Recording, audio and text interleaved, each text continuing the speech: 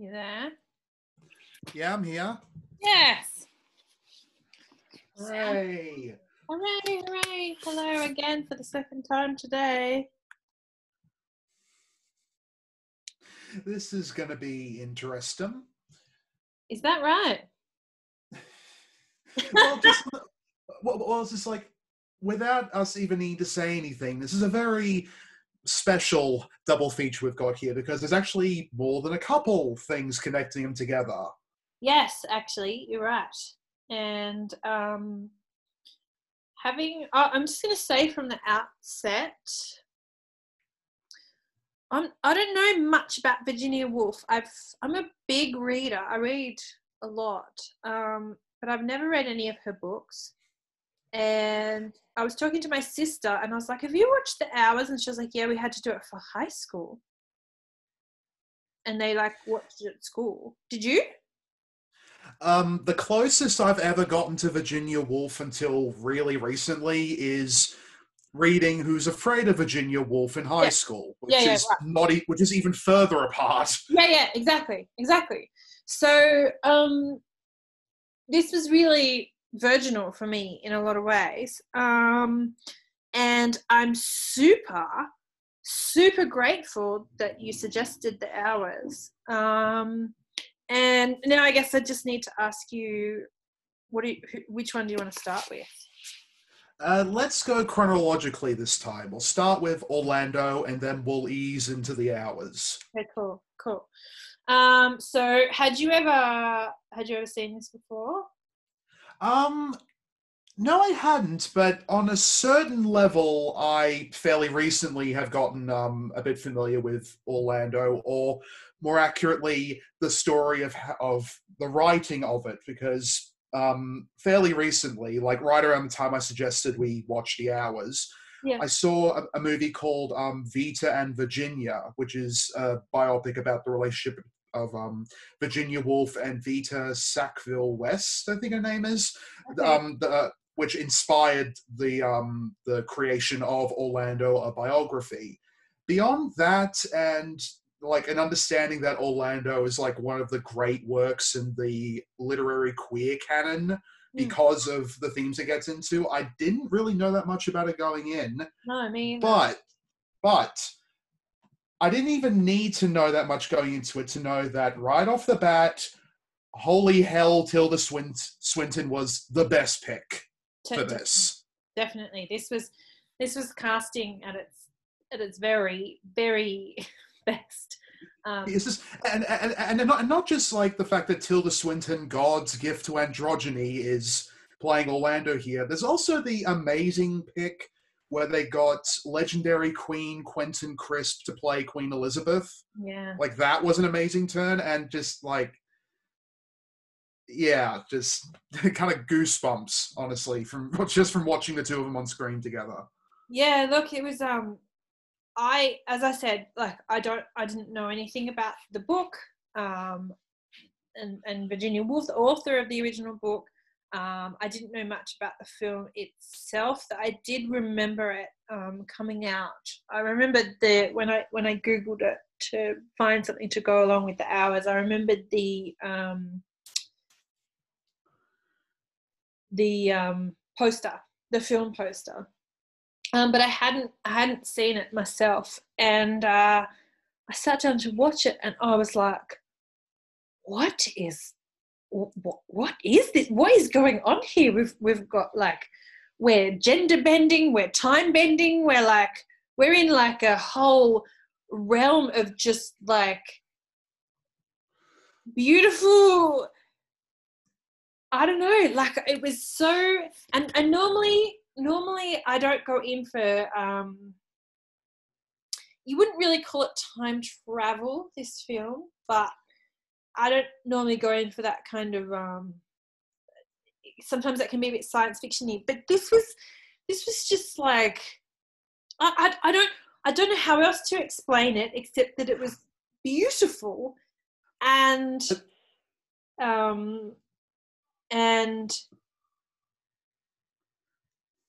engaging, so engaging. The way that she every now and then switched to the camera and spoke to you, I love that. Not every actor is able to pull off turning to the camera. No. I mean, most people who have seen any episode of Saved by the Bell knows what the wrong side of that looks like. That's true. That's a bad show. Yeah. Yeah. She. Something just went right here. Like. So what's her name? The director. Sally Potter, who also a few years ago also did a movie called The Party, which might be one of the best social satires of the last decade. Yeah, right. So she's still this good today. Okay. So somewhere between Virginia Woolf, Tilda Swinton, and Sally Potter, this trilogy of amazing women have pulled together an incredible film. It's difficult to explain. Like, I'm struggling here to explain it.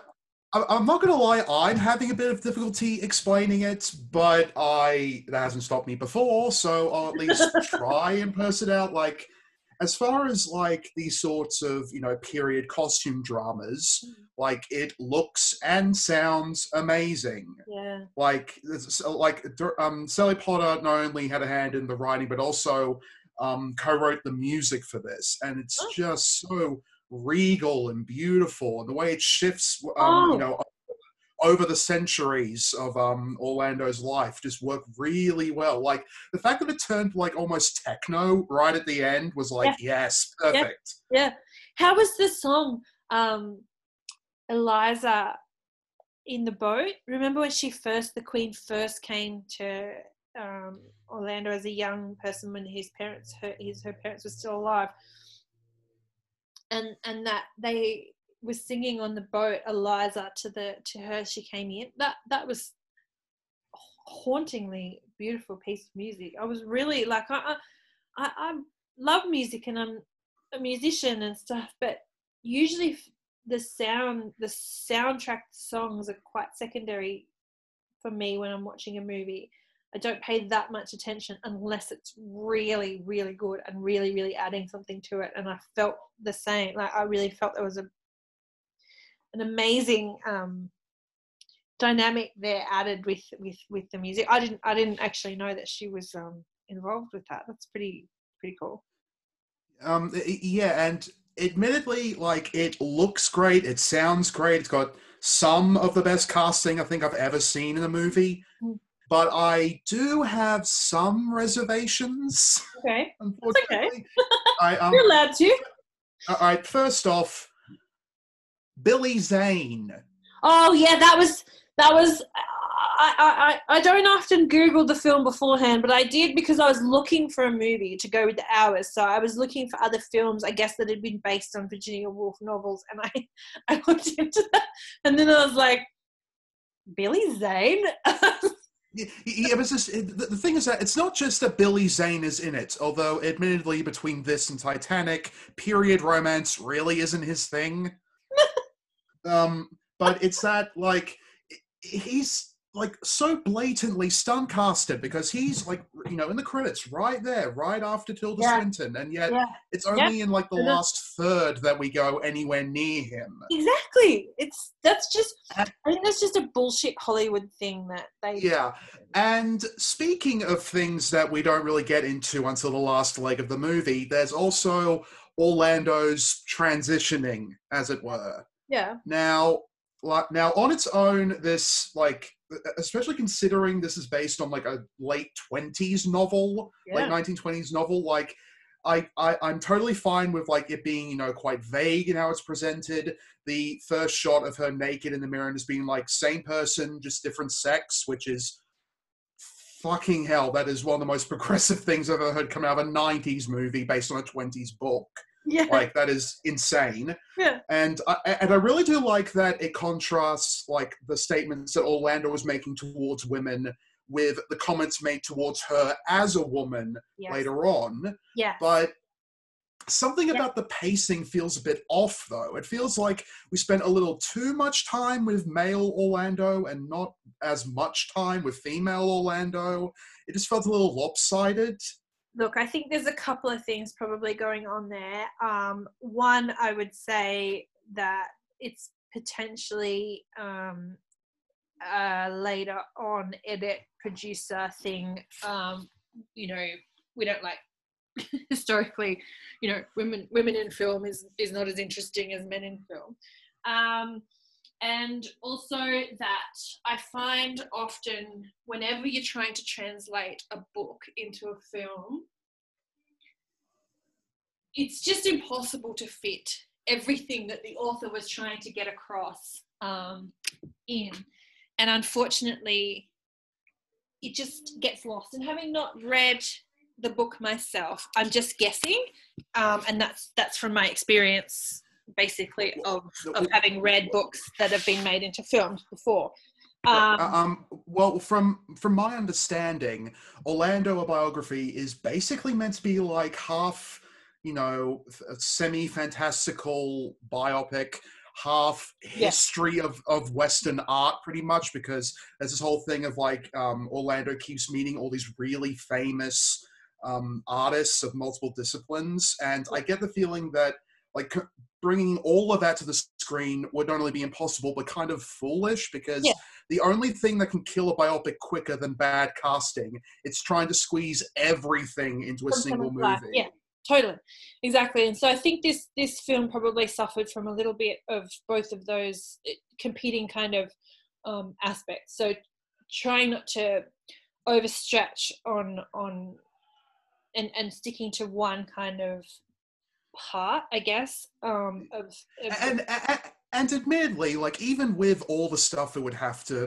bring together into a single film, which is barely an hour and a half, like that's kind of miraculous in and of itself. But it also, like, there is quite a bit being pushed into it, like a lot of. Honestly, I like to describe the kind of writing in here as writer's porn. Like the kind of stuff that writers like myself, admittedly, indulge in the same way normal people indulge in pornography, like stuff where it's all this, philosophizing and romanticizing of the art of creating. Yeah. Although, admittedly, here that's more translated into just like, the recitations of poetry, which incidentally, I think a passage from the Quran was also recited as well. Right. And it's less about like, the genius of the people writing it and more about the actual effects that all of that poetry can have on the human spirit, which, as should probably be clear right now, I'm all kinds of in support of. Exactly. So. Exactly. And it's just I'm grateful that filmmakers have been taking books and even biographies of people's lives and putting them into film, because I think it's a really accessible format for people, but it is restricted, and I feel like there was a period there where I don't know, the producers or whatever were kind of limiting filmmakers to an hour and a half. Like I feel like there was this push to kind of fit everything into this kind of hour and a half format, and we see recently that's changing. You can make a 3-hour fucking movie for Netflix and that's fine these days. But I do think that this is just I'm just pulling this out of my ass, but I feel like that potentially there was a period there where they were like, nah, if it goes over an hour and a half, people aren't going to go to the cinema and watch it. And we have to remember that this was back in the time when very much people went to the cinema, a lot more than we do now. And that it's like the radio edit of a song. It was like, if it goes over 3 minutes, we're not playing it on the radio. 2.5 to 3 minutes was that sweet spot. So I feel like maybe films in that time, she might have made a 2-hour film and the producers came back and said, you need to squeeze this into an hour and a half, and they had to kind of cut, probably parts of the movie.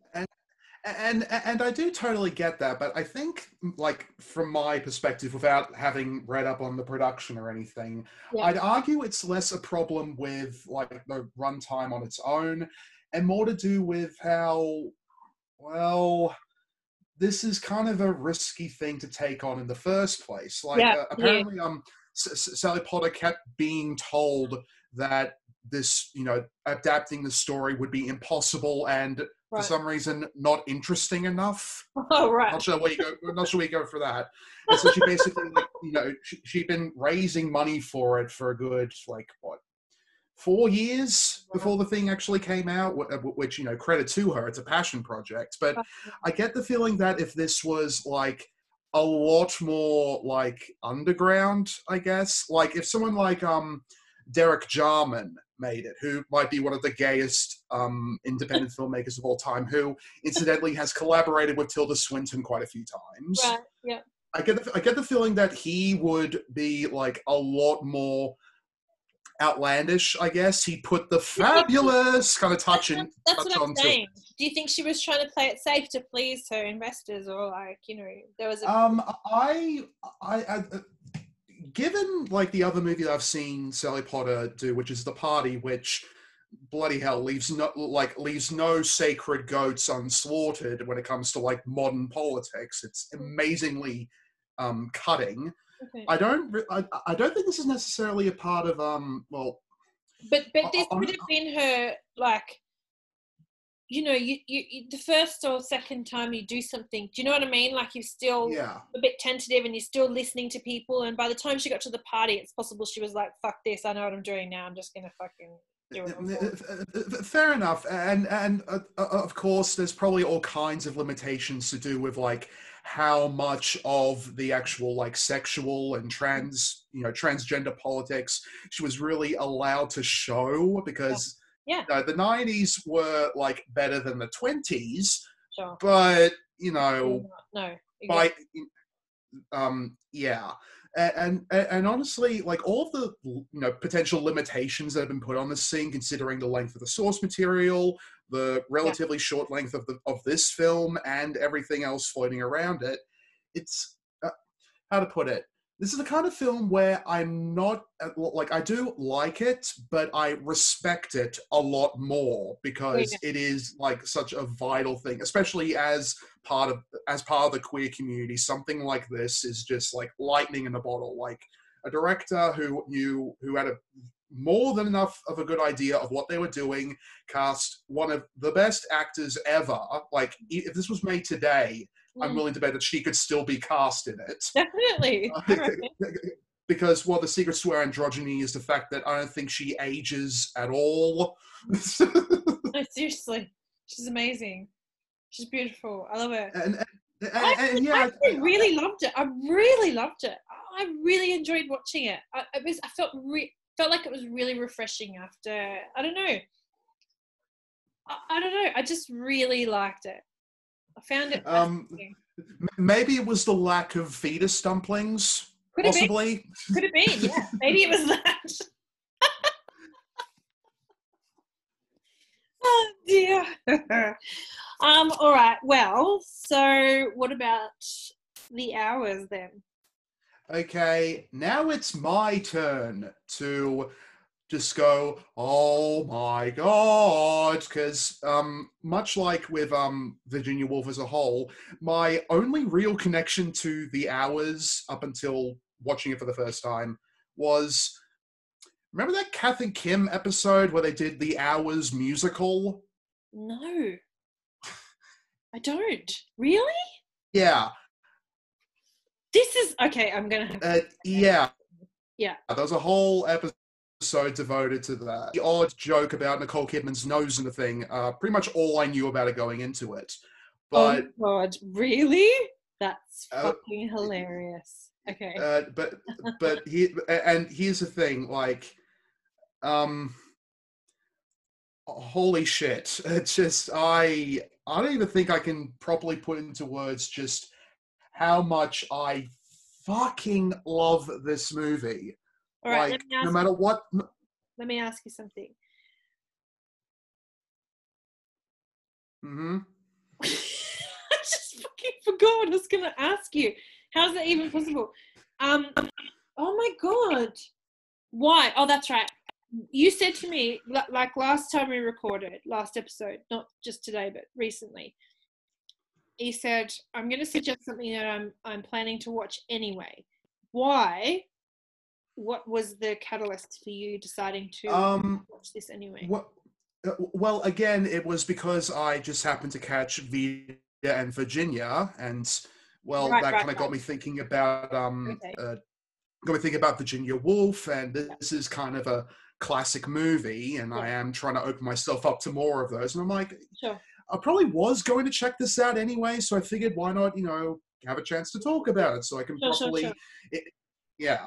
Okay, that's interesting because I myself had not seen it either, and upon watching it and finishing watching it, I was kind of like shocked and appalled at myself for not having seen this earlier. I felt the same way.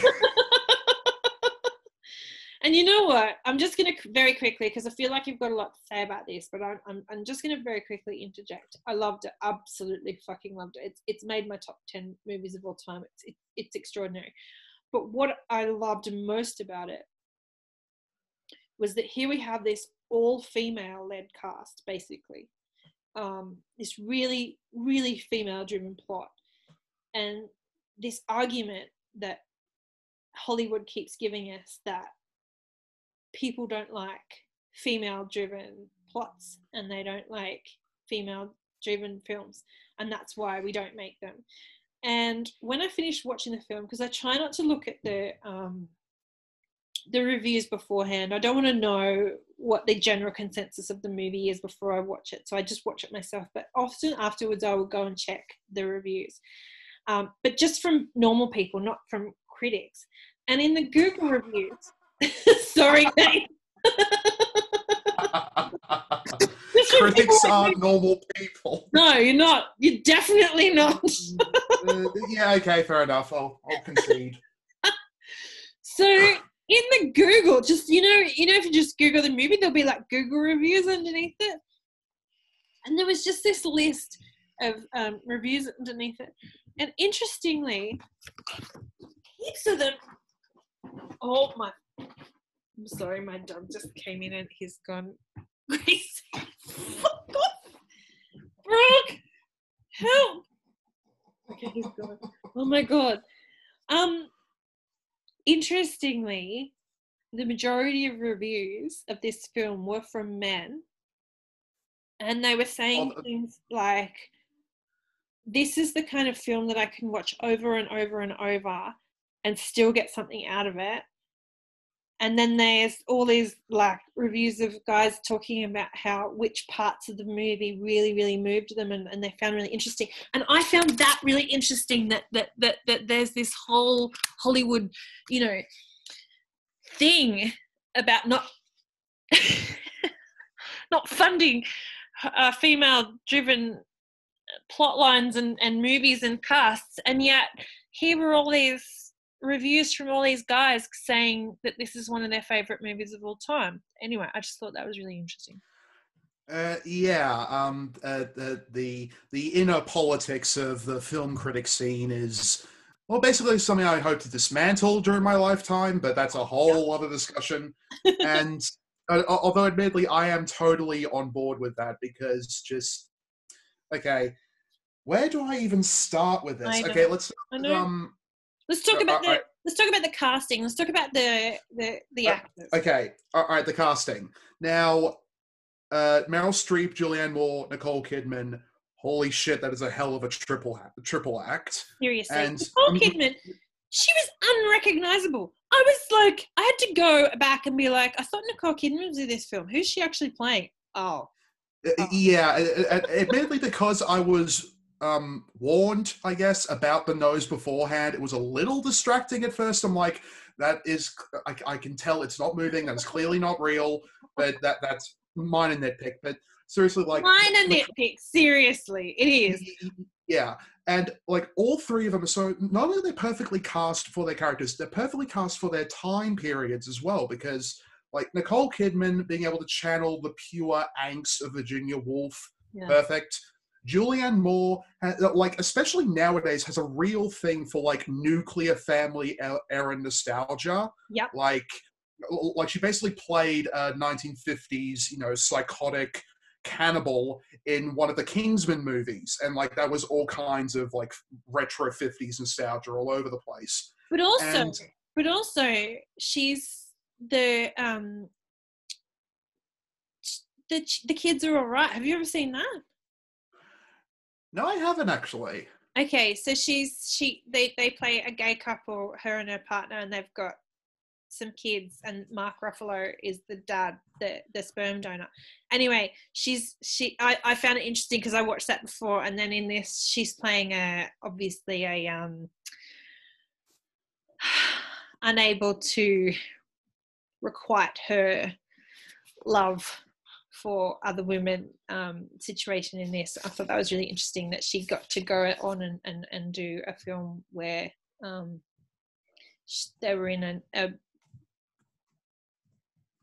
two-mum family relationship with two kids, which is a beautiful movie. If you haven't seen it, anybody who has not seen that, it's a great fucking movie. But I thought that was an interesting. Seems like she's drawn to these kind of, I don't want to say feminist. It's not like a feminist thing, but she's certainly drawn to these roles, as we saw even in The Big Lebowski, of these. It's just a good fit for her. Yeah, like she's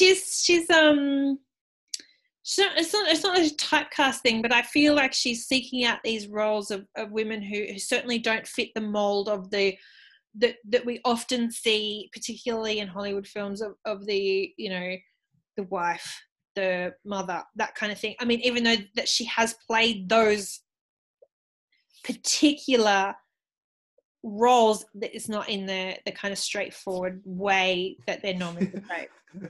You know what I'm trying to say here?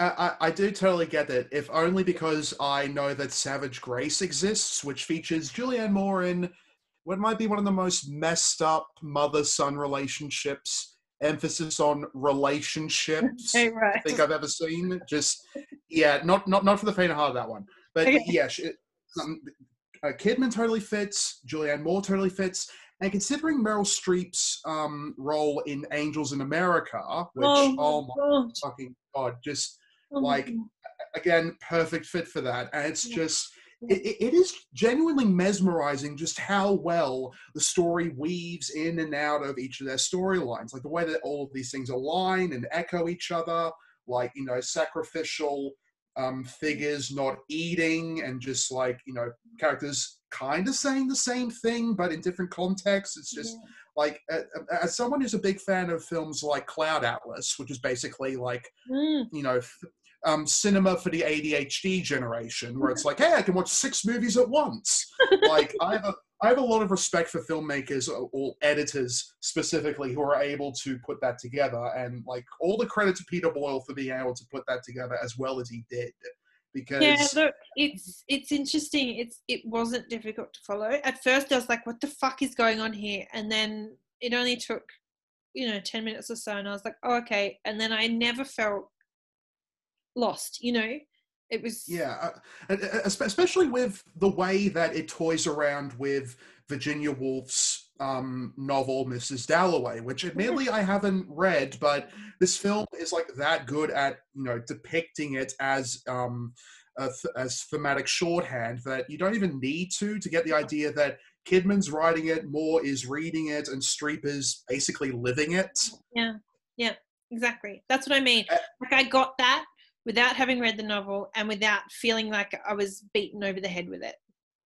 And well, admittedly, that might be because there's far darker things that kind of overwhelm you as you're watching it, like the numerous instances of either suicide or suicidal ideation, which, as a survivor myself, were particularly difficult to watch, quite frankly. Like as much as I totally get the film's angle in terms of, you should be able to choose your life and your death. And one of the side effects, I guess, of being a depressive is knowing that life can feel like a worse sentence than death. Mm. It's one of those films. It's honestly kind of a rare film that actually treats the notion of suicide in a way that actually makes you think about the actual circumstances behind it. Because as much as I will always mourn it being done in response to stuff like depression, I can't argue with the fact that there are some people for whom it might actually be a mercy. Mm. And for someone like Virginia, it certainly was. For what's his name, Ed Harris's character. Now he was unrecognizable, quite frankly. Like him being that emaciated was a bit of a shock. Like his choice, and God, I'll put it this way: Julianne Moore's scene. If it had Que Sera Sera playing over it, I'd be stuck in a crying fit still. Like, it was that just like, oh. Look, there was some really intense stuff. Yes, it was extremely intense, and I cried a lot through it as well. It certainly pulled on, if you have any capability of empathy, it certainly pulled on every single string that you have. Some of the conversations between the characters were so just overwhelmingly like breathtaking. Like Virginia Woolf at the train station. Yes. Yeah. Like that was just like I have no power over my own life. And just imagine this woman in the 20s with her genius and not being able to. And even though her husband really was trying to do the right thing by her, it's so distressing. And I would honestly argue against that, because in its own way this ties into what we're talking about with Orlando, but the whole time he was basically screaming at Virginia, "I'm doing this for your own good." It really came across like he had no idea what would work for her until the very end, where it was like, absolutely. You know what? You want to go to London? Let's go to London. Yes, of course, but you have to take into account that at the time, that's how things were, and I don't think he was a bad man. I think he genuinely loved her, and I just don't think that we knew enough about mental illness in general in those days. In some areas, we still don't. Exactly, and to be fair, it could have been a lot worse if she'd had a less understanding husband. I mean, in those days, you could incarcerate your wife if you just didn't like the way she, looked at you.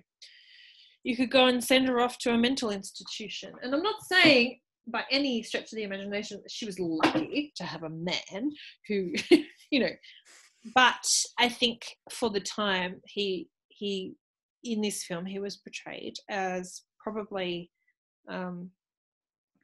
as well-meaning as he could have really been under the circumstances, I guess.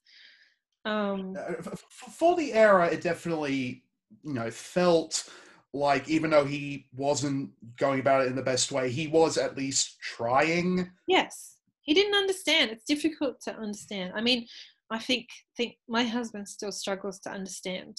I have bipolar disorder. I think he still struggles to understand after 10 years.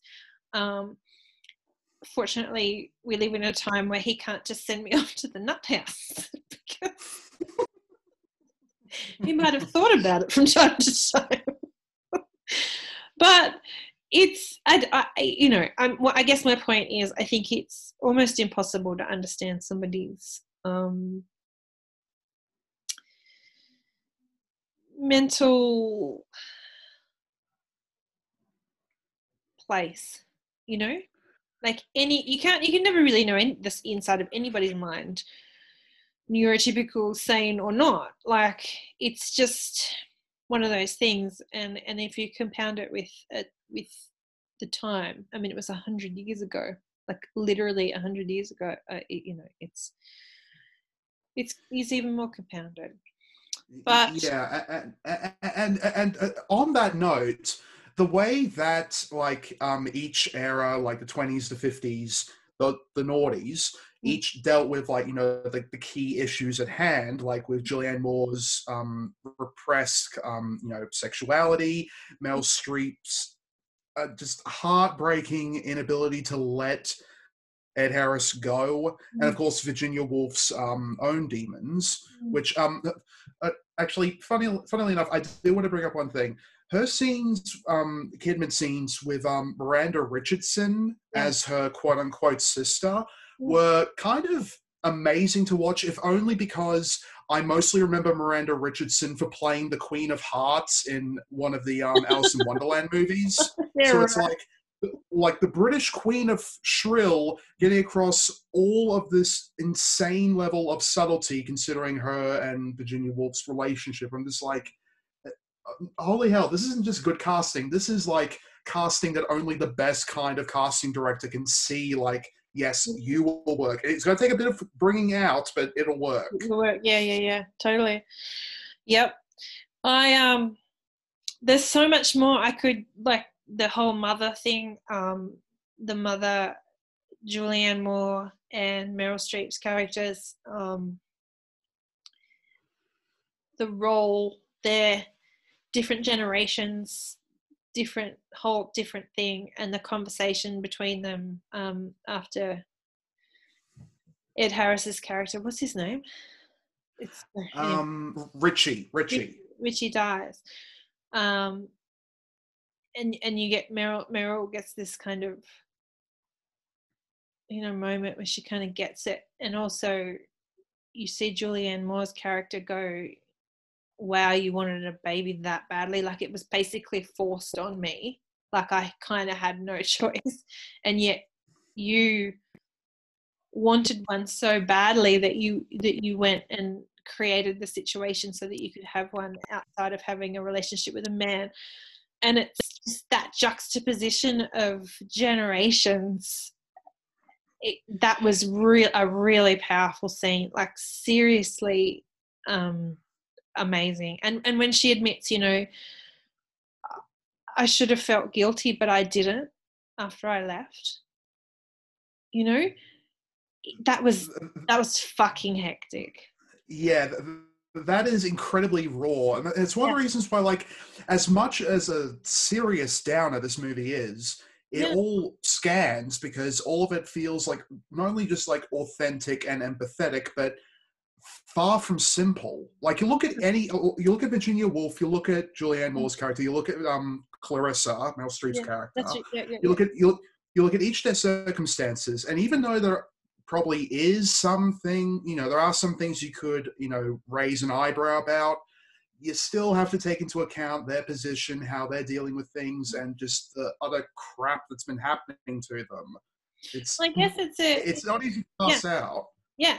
I guess it's another, it's like a bit of a morality tale. You've got the I just had a thought. Yeah. Something else that connects this with Orlando. Now, this is going to be a bit out there, so bear with me. Okay. This film also deals with a certain kind of, not exactly time travel, but something to do with, traversing time, because totally. This is something I keep noticing that pops up in fiction, particularly like movies to do with ghosts and stuff like that.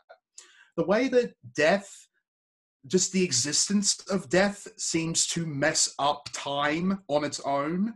Like the idea of how like ghosts, like poltergeists, haunt the exact same spot they've been, for over a century, but they themselves don't even realize it's been that long. And that kind of thing, especially with like in this movie, Virginia Woolf almost has like visions of the other women's storylines. And like that bit of like, someone has to die, she decides Julianne Moore won't be that, which I thought was kind of I love metatextual stuff like that. Yes. No, the whole thing was just brilliantly fucking done. It was just a brilliant fucking movie. I was blown away, and I'd actually really like to go back and watch it again. And I don't often say that about a movie, but I really would if I have time, because I think even more to it on a second watching. I think there's a lot going on here. Yeah, and admittedly, like as far as like the greater queer canon, this might have like some of my favorite ships, I guess. Like you've got Nicole Kidman and Miranda Richardson. You've got Julianne Moore and Toni Collette. Perfect. You got Meryl Streep and Allison Janney, which I never would have guessed on my own, but I'm like, you know what, that actually does work. Perfect, yes. And of course, you have Ed Harris and Jeff Daniels. Yeah, that was Jeff Daniels. That was a shock. He walked in and I was like, okay. But he was amazing. Yeah. And pictured him with his tongue stuck to a... Yes, exactly.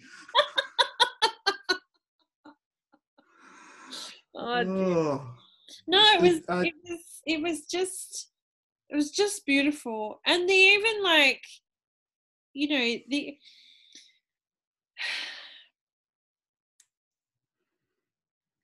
the relationships like she'd had with Richie that he'd had with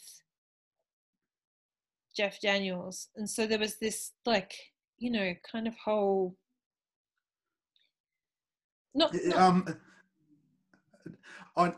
honestly, the relationship between Meryl Streep and Ed Harris is a deep cut. Reminds me a bit of this movie called Series 7, The Contenders. You ever heard of this?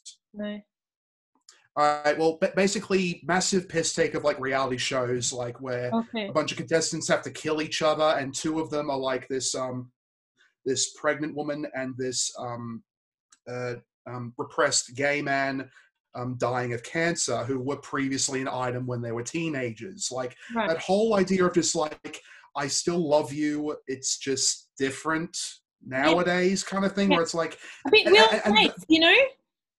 Yes, and that's one of the things I really like to see when it comes to like queer romance on film, because like way too many, I probably said this before in a previous episode, but the idea that like a straight couple, you know, drifting apart and one party or the other becomes homosexual, and then it being treated as if it's like, oh, that wasn't real, that was just a phase I'm going through. Like, no. Even at that moment, this stuff still affects you. This is still a formative thing, especially like Meryl and Ed, you know, knowing each other years after the fact. Like their relationship is easily, I'd honestly argue, the most heartbreaking, especially with how Ed Harris leaves the movie. I'm like, oh, like, how to put it, the number of times I can easily picture someone else seeing me in that state was like, fucking hell, that really got to me.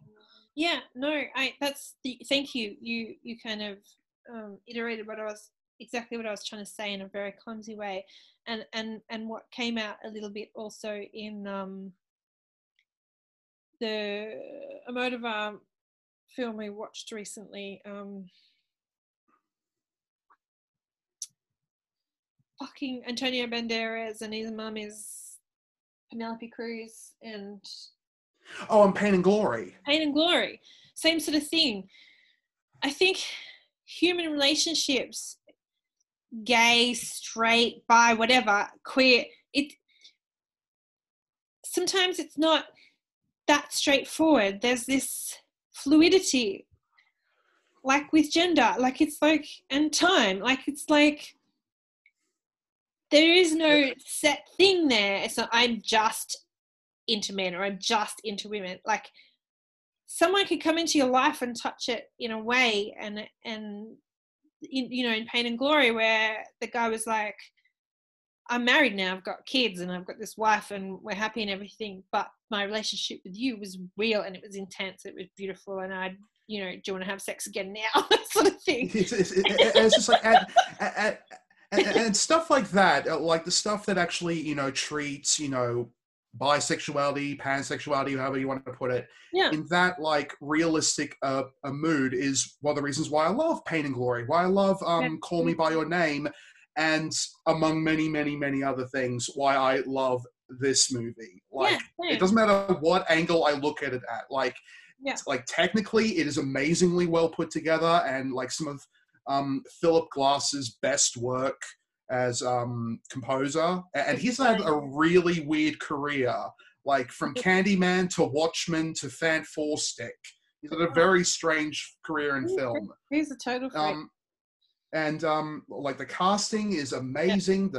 Yeah. The interplay with all the characters is amazing. The interplay between the eras is absolutely phenomenal. And like the note it ends on, as far as like, we'll always have, always the love, always the hours. It's like, it's sort of like, no matter what, life you pass into, whether it's out of a relationship, out of, a friendship, or out of life itself, that doesn't diminish from the fact that those hours still meant a lot to you when they were happening and as you recollect them. Exactly. It's a beautifully poignant note to end a movie on, especially one that like shows so much like incredibly, insanely confronting shit to do with mental illness and suicidal ideation.